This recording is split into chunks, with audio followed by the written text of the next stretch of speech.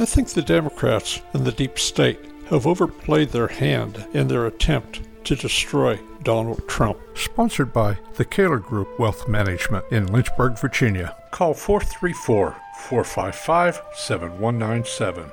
Let's see now. We had the Russian collusion. We had 2 phony impeachments.